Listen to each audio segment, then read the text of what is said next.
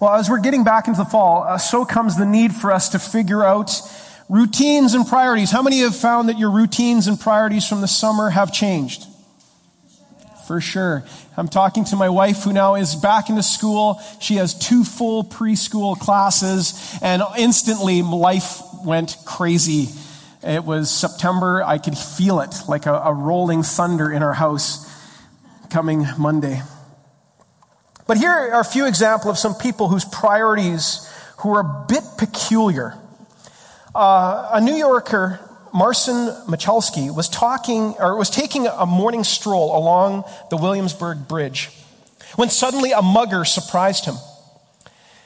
The mugger took out a gun and demanded Marcin's cell phone. And Marcin, looking at this mugger, straight out refused to give up his Nokia and said, "You'll have to pry it from my dead body." Not believing the assailant would do anything, suddenly the mugger decided to shoot Marcin and shot him in the leg. And Marcin, still not willing to give up his phone, proceeded to try to limp away. The mugger, who had his priorities suddenly wrestling with, figured out a murder charge over a phone is not worth it and fled. When the police asked Marcin why didn't he just give up the phone, Marcin told the police it had a picture of his dog on it.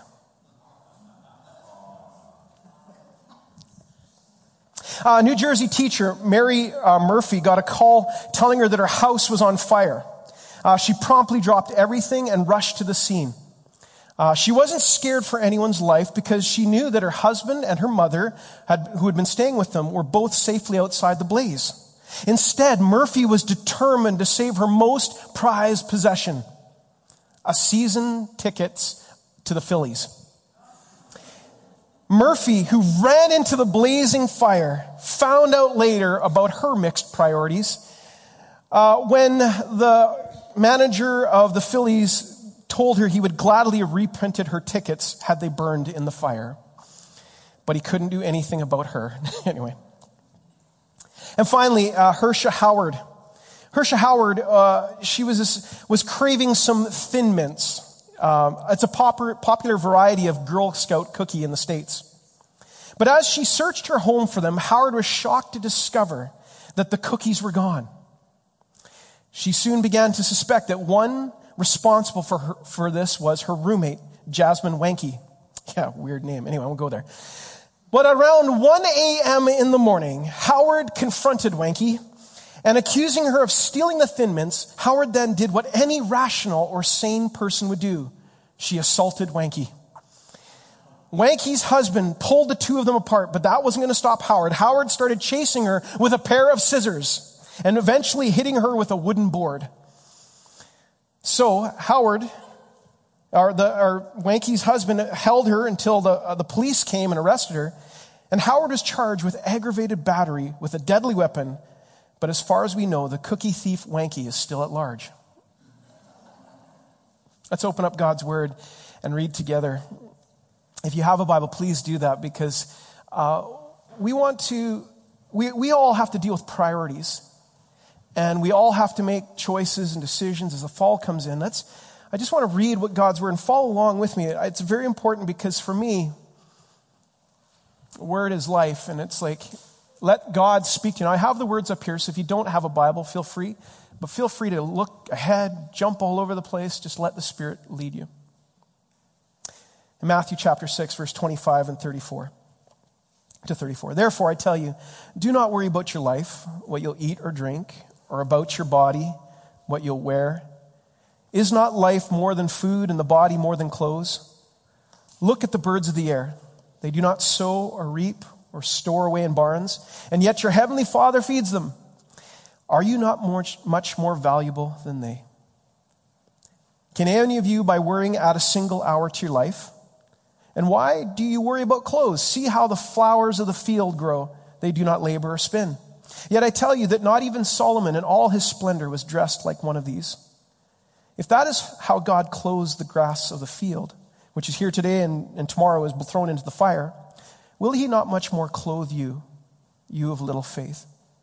Do not worry, saying, what shall we eat, what shall we drink, or what shall we wear? For the pagans run after these things, and your heavenly Father knows that you need them. But seek first his kingdom and his righteousness, and all these things will be given to you as well. Therefore, don't worry about tomorrow, for tomorrow will worry about itself. Each day has enough trouble of its own. The scripture we just read is Jesus teaching on the Sermon on the Mount. He sat down with his disciples and wanted to teach them, what does it mean to be in the kingdom? What does it mean to actually follow and be a part of what he's doing? And again, this is near, as we went in from chapter 5, we're kind of in the middle of it, of these, what is it actually being a part of Christ and living with him? And these words, this is incredible challenge, because Jesus is teaching his followers what it means to be deeply spiritual. Suddenly, our lives are meant to be oriented completely different. Our priorities shift. What I would say is this: what does trusting Jesus look like? What is actually putting your hope and your faith in him look like? To live in a relationship with him it is not only just based on belief, but trust in him. Let me explain. There are many people that believe in Jesus, but what does it mean to actually trust him? It's like this. I can believe in a chair. I absolutely believe this chair. It's such a beautiful chair. It's awesome. But until I actually place my weight onto it, I'm not trusting it. And we are actually invited in the sermons to go, not just believe in Jesus, but what do you do with his words? It's a very profound challenge of how do we actually place our weight on what Jesus is saying.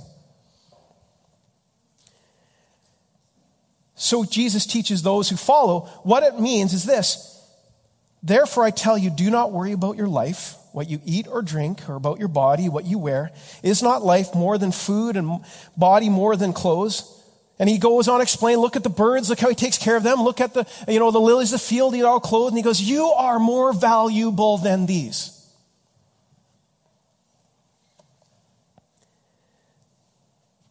So, what do you do with that?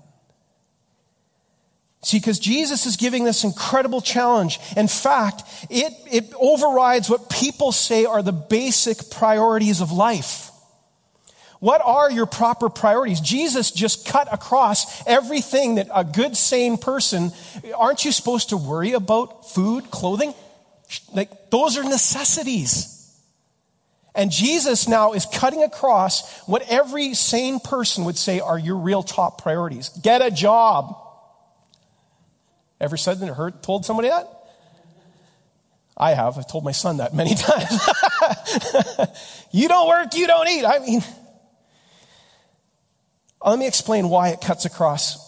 The Business Insider shared an article regarding about what millionaires share as their top 3 priorities.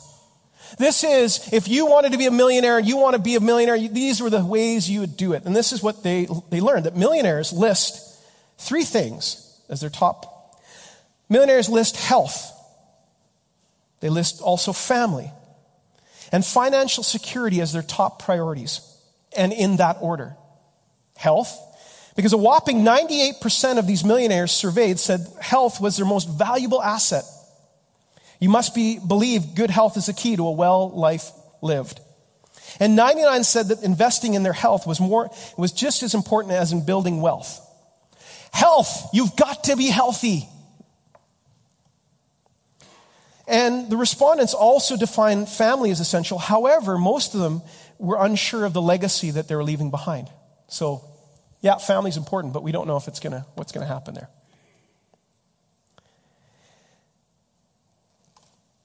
You know what? It was interesting in this is that most American adults consider themselves to be not merely religious, but deeply spiritual. You know, that's the claim of 62% of all adults interviewed in the annual religious tract survey conducted by the Barna Group. If you don't know what it is, the Barna Group is for the last 30 years has been doing research and study on over more than 1 million interviews over the course of hundreds of studies, and has become a go-to source for insights about faith and culture, leadership, vocation, generations. 30 years they've been doing studies. And what they came up with is 62% of Americans say we are deeply spiritual. Deeply spiritual. But when they look through that, and Canadians are also part of this stat, when they defined and looked more closely to the word deeply spiritual, their research discovered that when adults were asked to identify their single most important priority in their life these days, commitment to their faith actually placed second. And it was listed only out of 1 out of every 6 deeply spiritual person. Their faith was actually not super priority. So what does having a priority of faith look like? Because this is what the challenge is. Jesus says, don't worry. Don't be anxious about this and do it. I don't know about you, but how many of you worry? So I know that I am a worrier. I tend to think future. I'm thinking about this. Aaron knows I'm a why person. So I'm like, well, why are we doing this? And what's what? And I can make a million scenarios of how we're going to have a doomsday tomorrow. The apocalypse is coming. I'm just telling you right now. How many of you can know that? How many identify? You know that things are going to happen. And you've made up your different scenarios. Well, how many of you, I listen to this and he says, don't worry. Is this what Jesus is talking about? He's trying to say, oh no, your priority is not to worry. If that's the case, I fall very short. In fact, I need super grace. That's actually not what Jesus is saying. He's saying there's a shift happening, a shift in priorities that helps you not to worry. See, at the very end, this is the crux of this passage, is he tells us what are our priorities meant to be. He says this, but seek first his kingdom and his righteousness, and all this will be given to you as well. There is a couple, that statement, that one verse is absolutely revolutionary. And this is where I feel like God wants us to go this fall. He has a couple priorities that he'd like for us to talk about. So let's do this. The first one is, what Jesus teaching his followers includes a couple of priorities. What does this mean? Seek first his kingdom and all these things will be added unto you. Because how many of you like the all that will be added unto you part? I love it. It's a good thing. Well, the first thing we see is this. The priority Jesus lays out is of seek first. Seek first. That's the very first part. Well, what does it mean to seek first? You see, the word seek here is the Greek word zaleo. Zaleo can be translated to desire or to crave or even demand. You know what? I love it because Aaron last week was sharing about when we went through the Psalms, and he went through Psalm 104, and the one thing that he felt the Lord really speak to was in the midst of his break, in the midst of taking it, God really saying, Aaron, I want you to enjoy again. And I was going, amen. Amen. Why was I thinking that?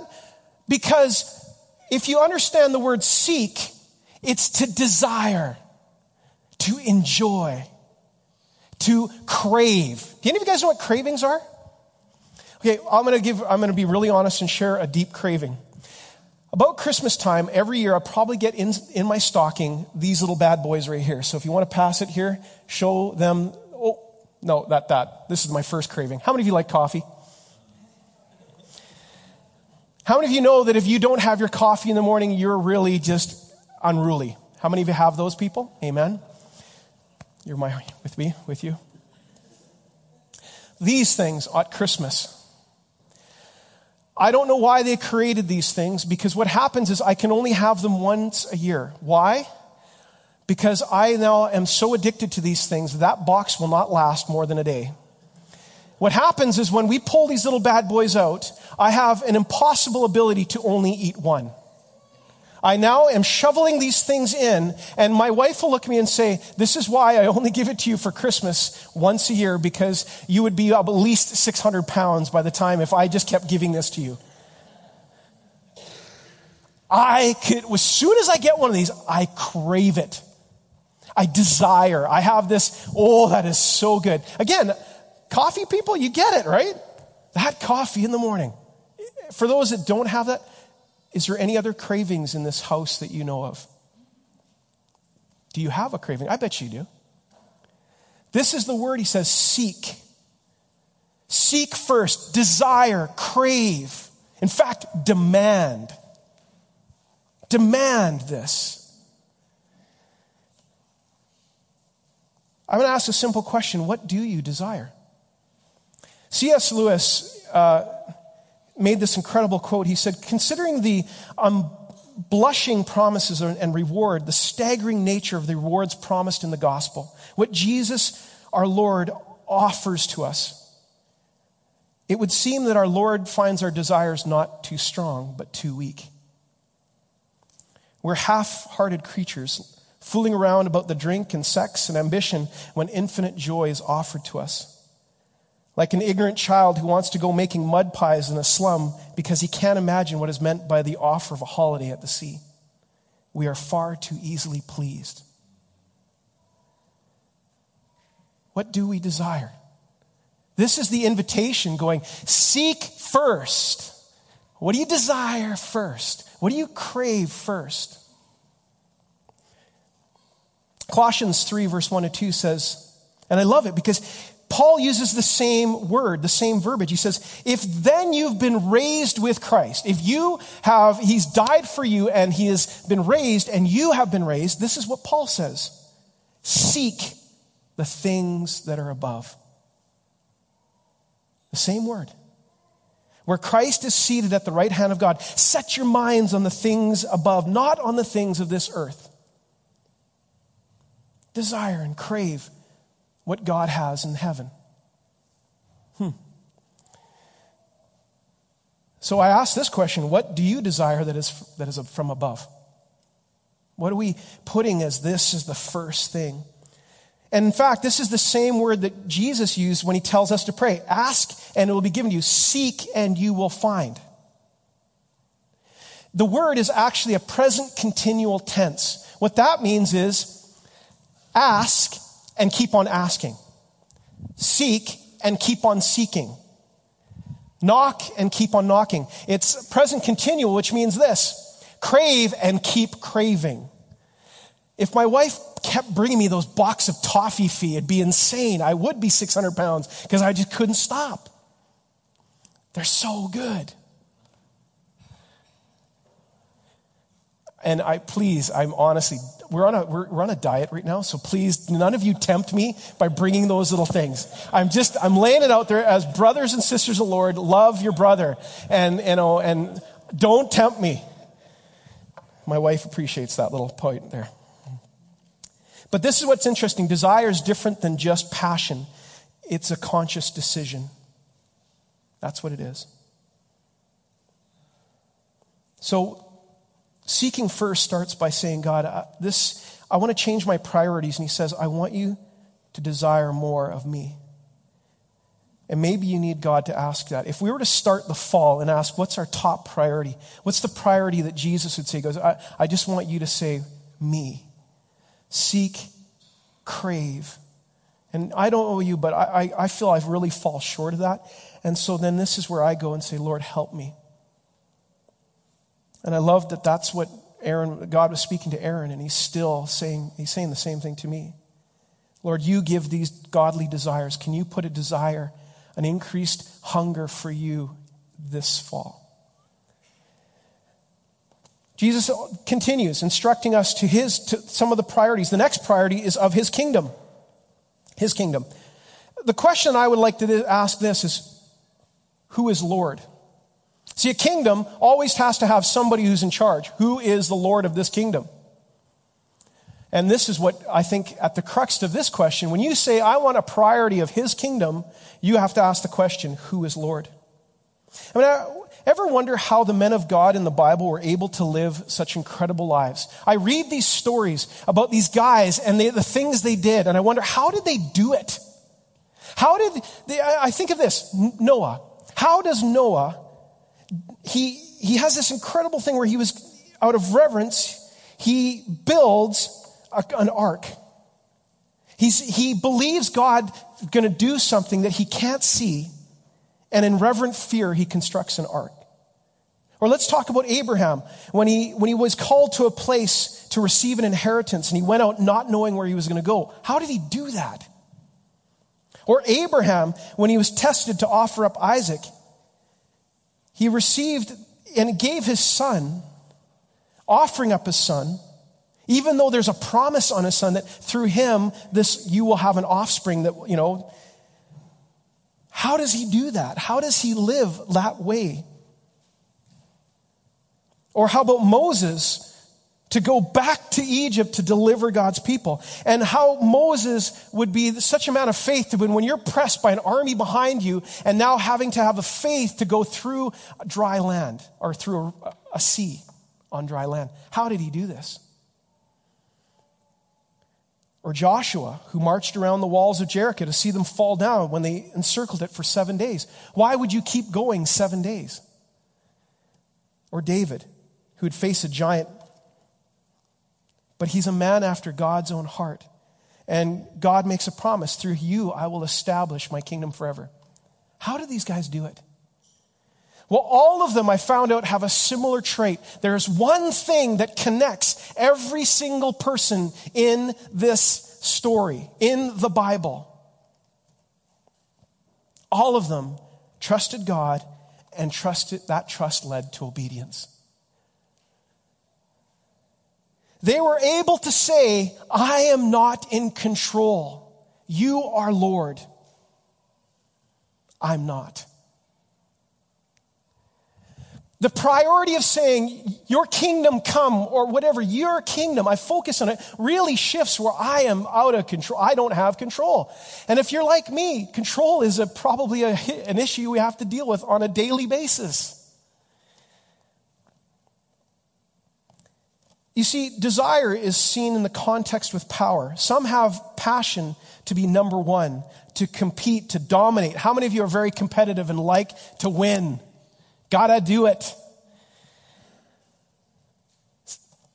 But you know what? Often when we are pushing and asserting ourselves, our will, it often produces envy and contention. Sometimes it becomes our passions and our glory we are wanting, and us owning it. It becomes about me. You see, don't be deceived in assuming that these worldly desires are somewhat animalistic in nature. They include that some refined passions. Did you know that that sometimes pride is really where you want to have control?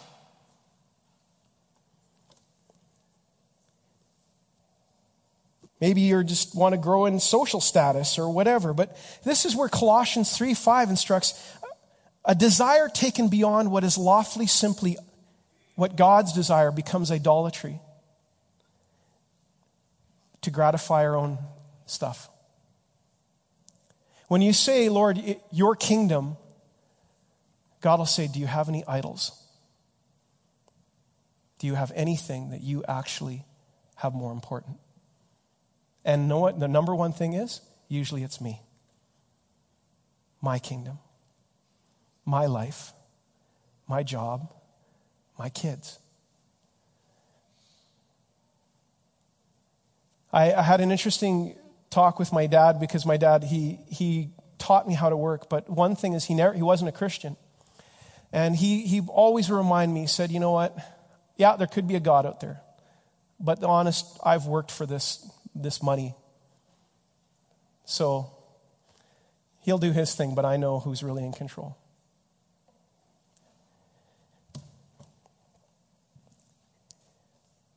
All of us have desires, but if you're following Jesus, you realize you ask a different question. What is God's desire?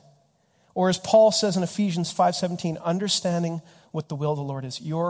I'm seeking your kingdom. What do you want, God? Not what I want. His kingdom, not your kingdom. I love this because what does it look like practically for that? Have you ever asked that going, is this your will, God? Have you ever had those moments when you're going, is this really you, God?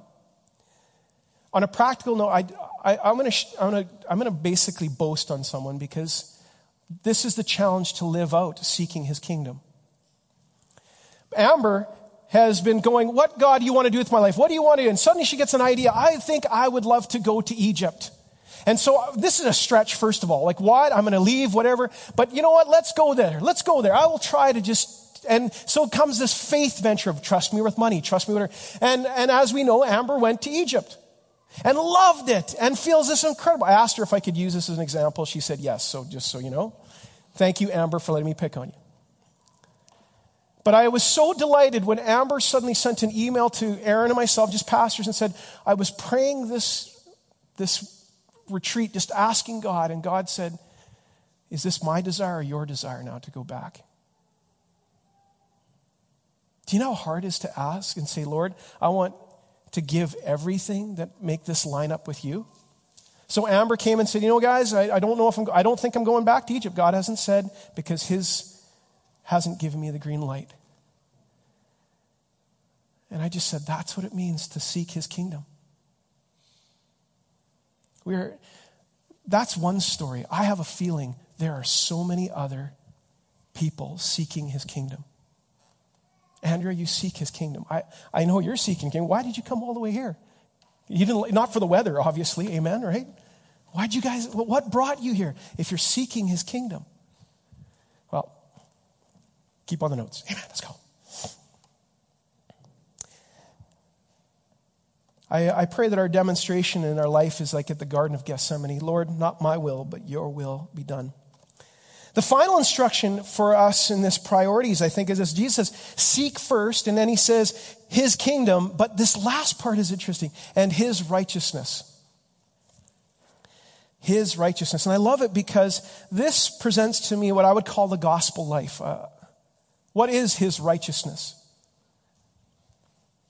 You see, the gospel is very clear. The story through this whole entire Bible is really simple. For all have sinned and fallen short of the glory of God. We all have done wrong. We all have pooched it. We've all made mistakes. We all have, if we were to try to say you are right, what's your righteousness? According to the Bible, it says, for we have all sinned. Not one of us is good. In fact, Paul, who suddenly encounters the Lord, his statement about himself, he goes, I'm the chief of all sinners. What? You're the guy talking about everybody to Jesus. You're helping churches. And he goes, yeah, but I'm the chief of all sinners. What? Why would you say that? Aren't you a saint? Aren't you you're a child of God, loved, redeemed, right? But his understanding was in compared to God, my righteousness is like filthy rags. And he understood the gospel. Because for the most part, if you ask our country, if you ask most people, that's 62 or 69%, and you ask them, are you a good person? What would they respond? Of course, I'm good enough. I'm so good enough. And we put a little sticky tab and say, look, I'm not doing anything bad, but I'm a good person. But the gospel life does not actually tell me that. It tells me this, is that I'm good not because of anything that I've done. I'm good because of God. What he sees, what he created, how he is in the business of redeeming. How he removes our sins and casts it as far as. This is the reality that Jesus' life brings to us. Even as Christians, I'll tell you why. When you seek his righteousness, how many of you know that you now are in a battle to not live by your flesh? To honestly seek his righteousness, you realize you have a choice every day to say, do I live according to the passions and desires I have or according to the Spirit? And every day I'm pursuing a righteousness when I say, Lord, help me to not live the way I want my flesh. Because that is dead. That person was crucified. Do you ever see somebody who used to be like a horrible, like cuss like a sailor do, and then they meet Jesus and that person's dead and they're now just completely something different in them? And you think, wow, they must have been brainwashed. And the truth is they said, no, I just made decisions that that person's gone. And there is a new life that has been brought into me. This is the priority of pursuing righteousness. And I'll explain how this works. It's really simple. I had to pursue righteousness on Friday. Friday morning, it's my day off, so I'm sitting at home, and Nikki gives me a call and says, hey, could you do a big favor? Could you run outside and grab a little plant? Like we have some weeds growing in our garden. Could you pull out a weed? One of the kids needs a weed for their class. Well, I'll be really honest. I'll show you my awesome spirituality. I don't want to. Why am I thinking about someone else's kids? Like, why am I doing that? No, I don't want to do this. No, it's my day off. Why us? Why are you picking on us? Like, is my job as a pastor to be picking weeds? I'm not meant to be picking weeds. I'm confessing in front of you all. Aaron never struggles like this at all. He doesn't. And so I'm literally getting up to the car, and I'm trying to do my stuff and get a little upset, and the Holy Spirit comes in and says, is that really what the righteousness that I gave to you? God! Where's the shovel? Get to the school. Jesus loves you.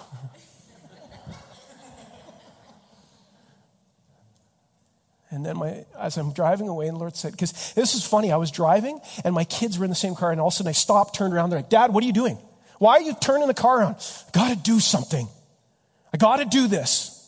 Why? What would change the car? Why would you do this? I got to do this because I have to pursue righteousness. If I seek first his kingdom and his righteousness, I can't just go kingdom and not forget righteousness because they're part and parcel. And we have a culture that wants to conform us that I'm all with God, but I don't care about living the way he wants us to live. And you miss those priorities. His priorities that he speaks to you every day. That he goes, love is patient, love is kind, it doesn't envy, it doesn't boast. It's this kind of love that goes right across my righteousness.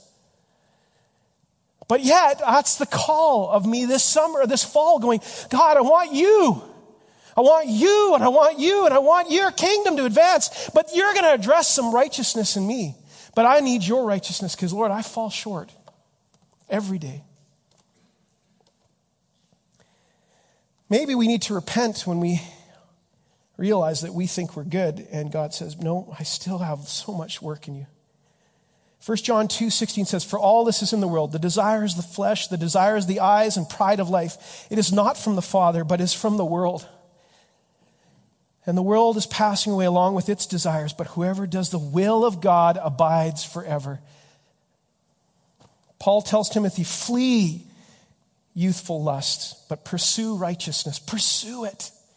Love, faith, peace, and those who call on the Lord out of a pure heart.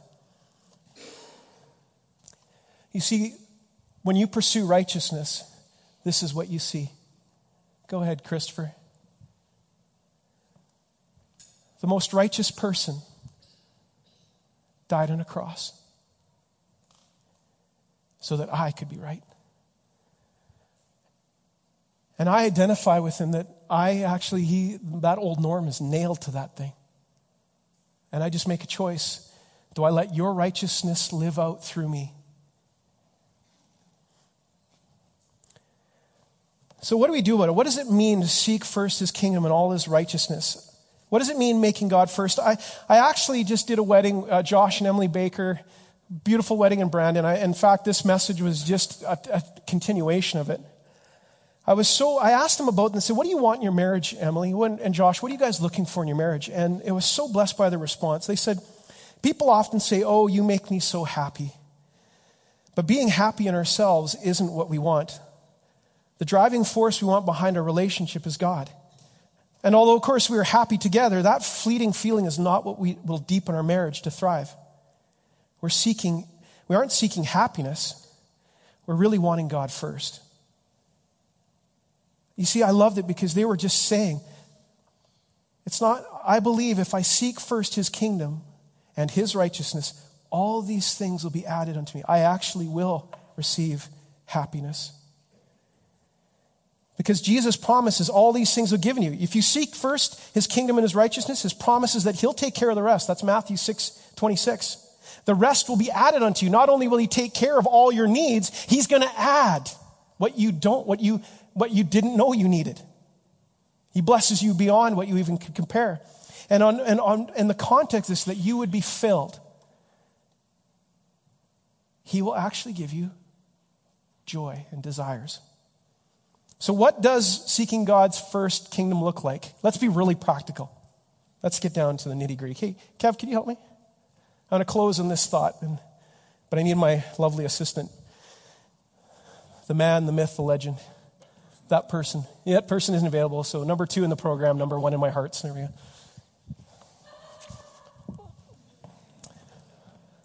All right. What does it mean to seek first his kingdom? You see, I think like this.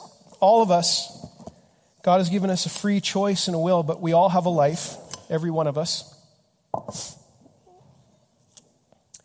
It's your life. You can do whatever. But the issue with this is your life, it's like Kierkegaard said, it's like a hole or a vacuum, and you're just going to figure out what you want to fill it up with. All of us. And the first thing is this. In our life, we have lots of things that, and I'm just going to just show you, because some of you might be going, oh, is he pulling a trick? No, these are all equal, same amounts, nothing just there. Because these are going to represent 2 lives.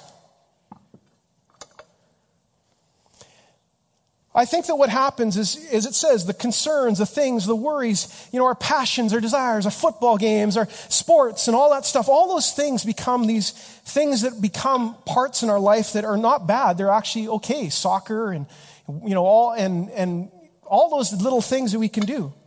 Stocks, whatever, I don't know, whatever you do that's fun. Toffee fee. Anyway. So we fill our life with those. Because those things are the things that we put in, and we put those first.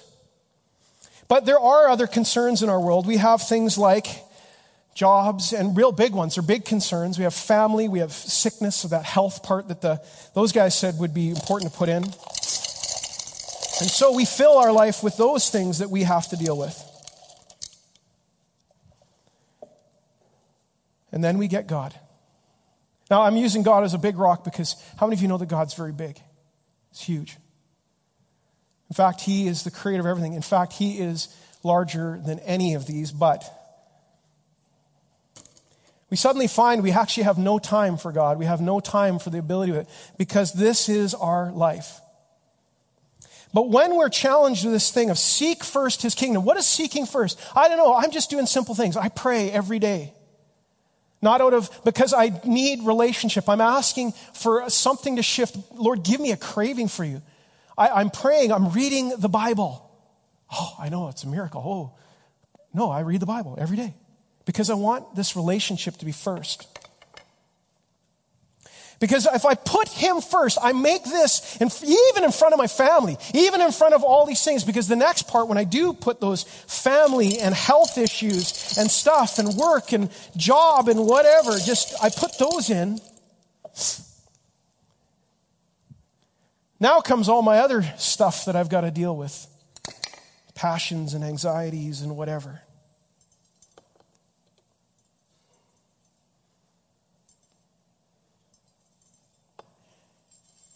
Some of it will fall off.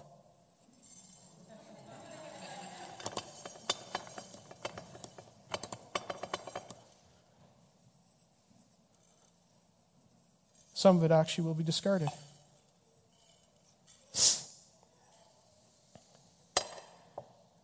But I will guarantee you, you will have all that you need. Everything, actually. Some of the Lord will say, this you shouldn't have anyway. This isn't good for you. And so you're willing to but because this is first, it's the weirdest thing. When you let God become first, everything else falls into line. Let's pray. So Jesus, I thank you for you have a set of priorities to help us through this life.